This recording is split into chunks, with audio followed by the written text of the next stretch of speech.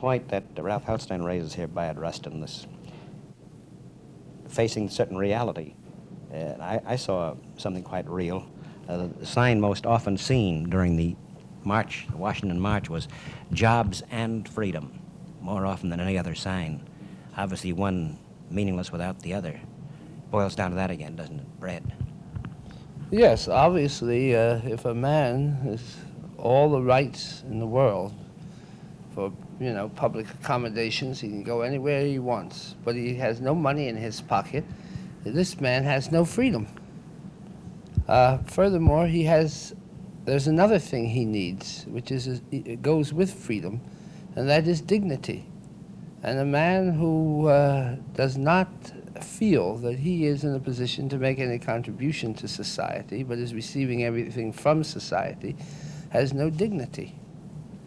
Now, therefore, in a situation where it is largely impossible to put people back to work again, the society has another very, very real contradiction before it. It must both provide for men, but must provide for them with dignity. And therefore, I take the view that men must have what they need, that is to say, a guaranteed income. But this is only possible, it seems to me, with any sense of spiritual dignity, at the point that there is also a profound redefinition of what work itself is. And I think the answer to the question as to how you get at this is very complicated, but there's one thing I know you have to have. There are two things. One is a group of people who are examining these questions intellectually and who dig deep. But simultaneously, you need people who are the victims of these things actually in movement. Now, as long as the poor do not know they are poor, as long as they can be hidden under a rug, then the society will not, elements in the society will not come to their aid. And if you don't move yourself, nobody moves for you. That's one of our problems. But I think equally is the fact that the intellectuals of the society, the economists, sociologists, and others, are afraid, by and large, to tackle these problems and to tell the truth about them. In this connection, it's often said the Negro's so much better off. What's he raising all this fuss now? Much better off than he has been before. Does this really reflect the fact? The Negro is not better off than he was before. In fact, a very important date was May 1954. Now, if you'll remember, since May 1954, the things Negroes are most concerned with, all of them are worse. There are more Negroes unemployed than in 1954. There are more Negroes in segregated schools than in 1954. And there are more slums. And they are 10 years older. And they therefore have more rats and more roaches. So that the situation is not. But even if there were objectively measurable progress, this still would not save us. Because in 10 years, 10 more years, the expectation and the demand would be greater. And the society is constantly teaching him that he must have more. Billions spent in advertising, telling him what he must have. So that objectively it isn't true, but even if it were, the situation would not be relieved.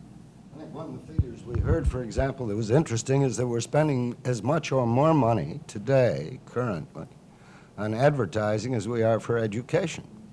Right. And in addition, we are spending infinitely more money keeping Negroes in poverty than President Johnson is spending in his war on poverty. That's the saddest part. Well, I mean by that, if you consider the amount of money which is given in relief, in making people feel undignified and unwanted. If you take just that figure, to say nothing of the millions we are spending because the poor are more sick than others, in getting them in and out of hospitals, but on an undignified basis, where they feel like worms and not people. If one just considers figures of this kind, then one sees very clearly that the war on poverty figure is a joke. It is not a war unless, you know, it's the kind of war children have with water pistols. Well, I would like to, I'd like to stay on this topic a little bit, but take the color out of it for one moment. I've been preoccupied with the effects of the so-called cybernation revolution, and when I expressed my pessimism a while ago, it is because I have observed that there is no political receptivity to the proposition that machines are putting men out of work. The official response to this throughout the newspapers, throughout the establishment, the administration, throughout society, is that we're in a sort of temporary lull. Something will happen. Something good will happen. Nobody knows quite what it'll be. Perhaps the government can make something happen by tax cuts and so on. However, this is only a part of the story. I hold the view that all of these people are wrong. We are in the presence of something absolutely new. As Bayard says, we're in the presence of the, not the possibility, but the reality that machines are depriving large numbers of Americans of jobs, white and colored both, and that this is a permanent situation, not one that is going to be dealt with by the usual medications of fiscal policy and so on. Now, this bespeaks a certain lack of political imagination, A. Second, the political imagination is really stagnant when you consider it at a little bit different level. Not whether these machines in fact are doing this, but whether they have the possibility of doing this. This is a situation that you would think any intelligent society would leap on with great glee. Can we really turn this into a slave society with these marvelous machines, these marvelous procedures, the slaves to do those disagreeable jobs? Replacing the Athenian human slaves. Certainly, certainly. The Athenians built a great civilization on the basis of slavery. Why can't we do the same thing? But the political imagination is so wedded to the notion that the economic machine exists for some reasons of its own. One of the principal reasons being it's the only way that we have thought of to distribute income, income and goods to people. Well, now, if you get to the position where you say we can have all this wealth-producing machinery working very efficiently, turning out vaster quantities of goods and services every year, if we'll only step up our efforts to put them into effect and so on, all it requires is an act of political imagination to take advantage of this and to get rid of some of these disagreeable things, these undemocratic aspects of our society. But we see no political receptivity at this point in the slightest to these ideas. And it's for that reason that I believe that while this to me is the archetypal situation. These things are happening right in our midst now, and everyone is saying, no, it ain't so. We'll muddle through this some way, and we'll get back to the good old days of supply and demand and so on. And it seems to me to portend nothing but disaster for the country and for the economic system and the people who are managing the economic system. I would think that part of the problem that creates these inhibitions to which Mr. Ferry's been referring grows out of our some of our commitments way back. You know, God chased Adam out of the Garden of Eden and said, you'll have to earn your living by the sweat of your brow. And Calvin came along and turned this into an ethic, which in effect said that you work to eat. And now all of a sudden, if you eat without work as we know it, that would be sinful. Yeah, and you're guilty.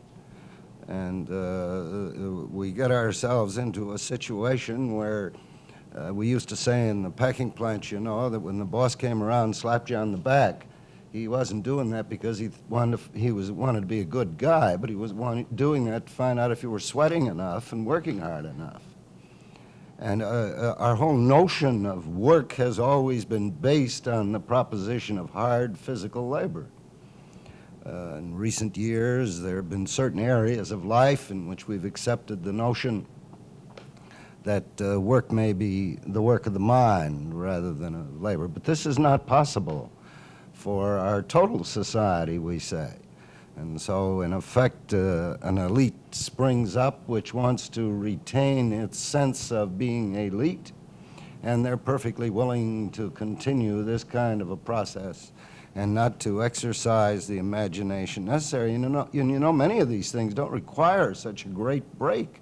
For example, when we first issued this Triple Revolution statement, we observed, among other things, that one of the necessary requirements for any kind of a decent society was that we break this chain of connecting work and income, which is not the product of any inexorable economic law. This is a man-imposed requirement.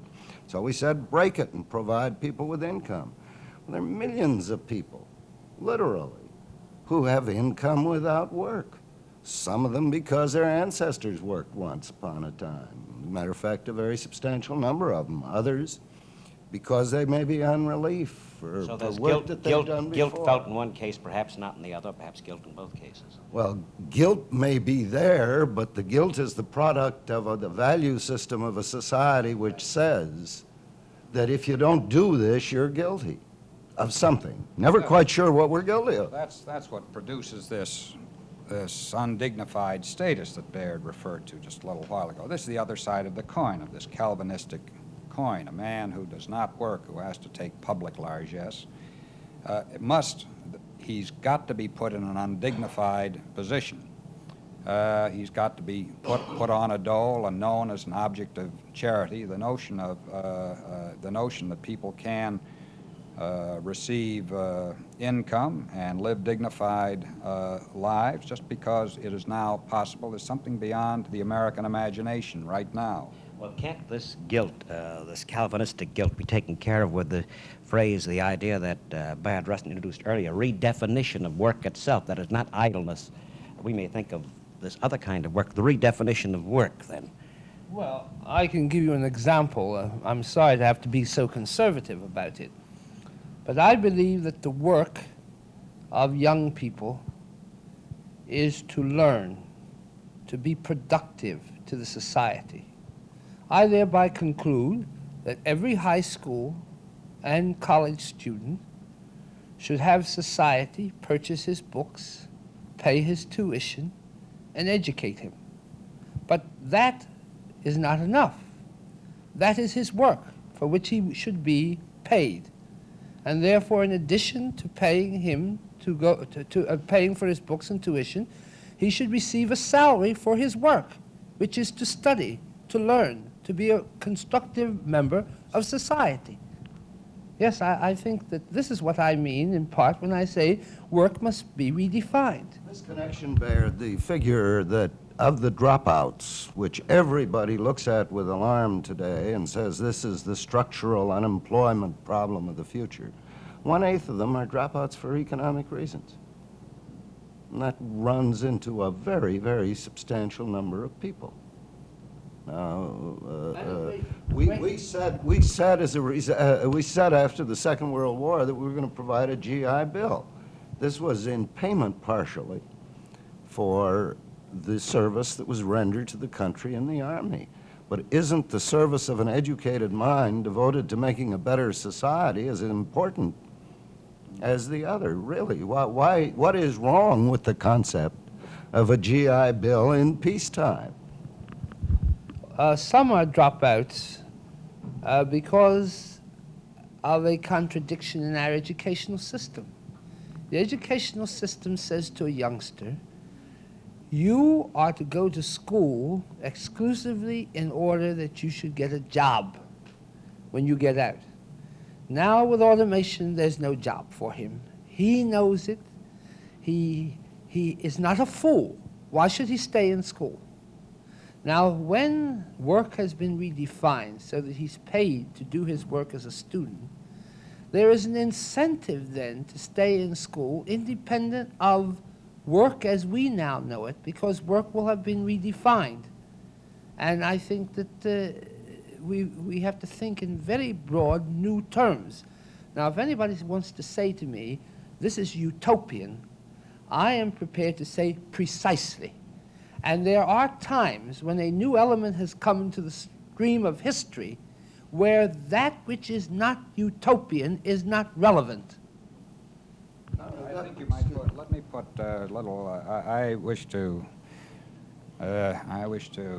go all the way along with Bayard's suggestion about paying young people to go to work just for the precise reason that he stated. This, to go to school. This is work. And the way really to look at this is not to look at it in a sort of utopian gloss, but to consider the alternative. If these young people were not in school, engaged in the productive work of learning, they would be someplace else. They would be maintained by society in some other way. They would be maintained as perhaps in prisons, perhaps in welfare centers, perhaps in that miserable business of youngsters wandering around the country trying to find a job in a society which is foreclosing jobs right and left. The most important consideration about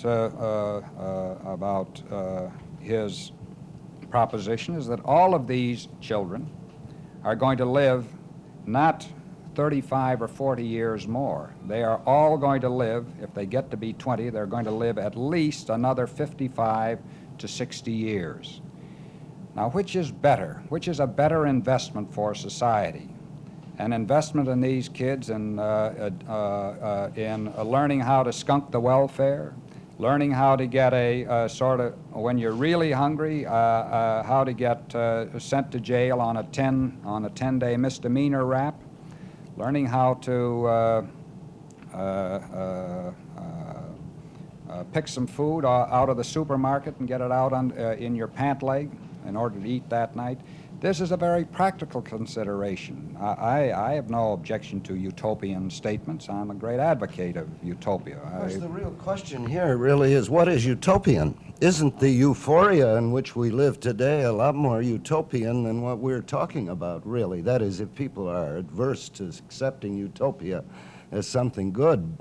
Beyond this, I think it should be noted that when we talk now about sending kids to school so that they can get better educated for jobs, we should remember that some computer scientists of a good deal of reputation making the observation that in what they call the foreseeable future would take, with what is available in the form of cybernetic knowledge now, 2% of the entire population could produce all the goods and food and run our society. The others then wouldn't be engaged in what would be called redefined work. Right. Which we may have well, called either leisure. that, or these managers of our society today are apt to be the first victims of this kind of unemployment. And they're not going to like that very well. Well, long before we ever got to any 2% or 10% or 20%, the entire character of this society would change very, very radically. You don't have to go very much further than the situation that we're in now, where we have an official rate 5 to 6 million, a figure that confuses all the economists because they say we've got a prosperous country, but here's a stubborn, unprosperous statistic we can't explain. In addition to that 5 million, at least another 5 to 8 million, according to people in the administration themselves. We're close to 10 to 14 to 15 million people without work, period, without work. Well, you're describing a real depression. Now we're not even talking about the poverty-stricken sector at all.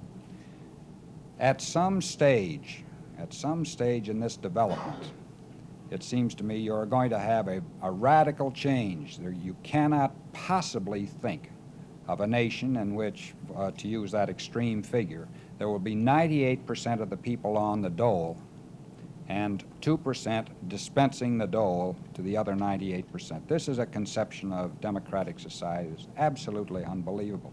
I don't think that you can go very much beyond the situation in which we find ourselves now. I think that you'll be in great trouble the moment this official unemployment figure rises above 7 or 8%. And I believe that the real turn in American society will come when a catastrophe or a semi-catastrophe occurs. That is when the secure middle class, the bourgeois, so to speak, all of a sudden gets hit very hard by cybernation. When the accountants, when the bookkeepers, when the clerks, when all of those people now known as middle management begin to see that their situation is just the same as the situation of the people who have already been displaced by machines. At that moment, when all of these people are threatened, and they're all threatened now in a curious way, many of them are not being replaced, but their children are not being hired either. This is what is called hidden firings. At this point, it seems to me, you're going to have a very remarkable change. This is going to be a sort of forced growth in political imagination in this country.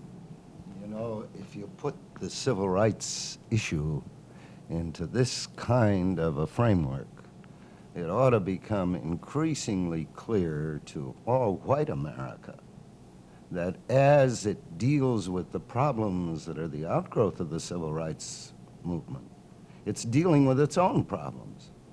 The problem that the Negro faces today is not just the Negro's problem. It's all of America's problem.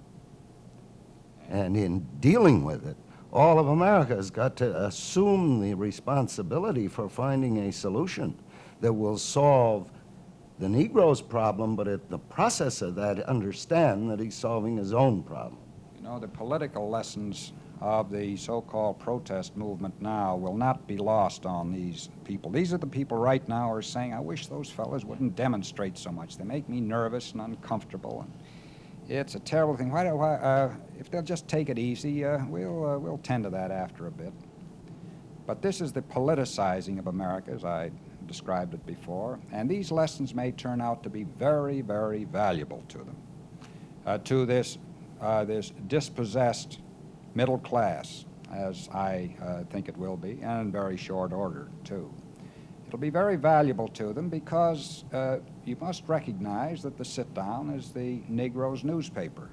You recall what Bertrand Russell said when he was asked why he sat down in the middle of Whitehall or wherever he sat down in front of the House of Commons. He said, I sit down here because this is my way of drawing attention. I can't get into the newspapers with reasonable arguments of the case for kind of national disarmament policies that I think are required. The newspapers are the voice of the status quo. They will not pay attention to these reasonable arguments. We have to dramatize it. That's why I'm sitting in the middle of the streets. Perhaps he said it to you when you interviewed him. I forgot. This is still another dimension, isn't it? It's freedom. The Negro's fight is the fight for freedom of the press.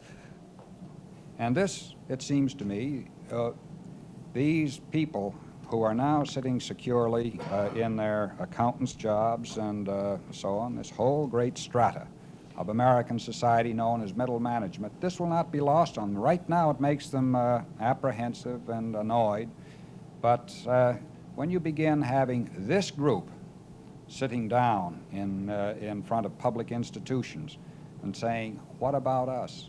At this point, I think you're going to have a mammoth difference in the United States. Well, Mr. Ferry and Mr. Helstein, this hour, I'd like to ask Bayard Rustin the last question, and perhaps this can be, I don't mean this to be Pollyannish at all, but in view of what you said, when cybernation moves in many ways its wonders to perform here, middle management and the white collar will find himself in the spot the Negro is now.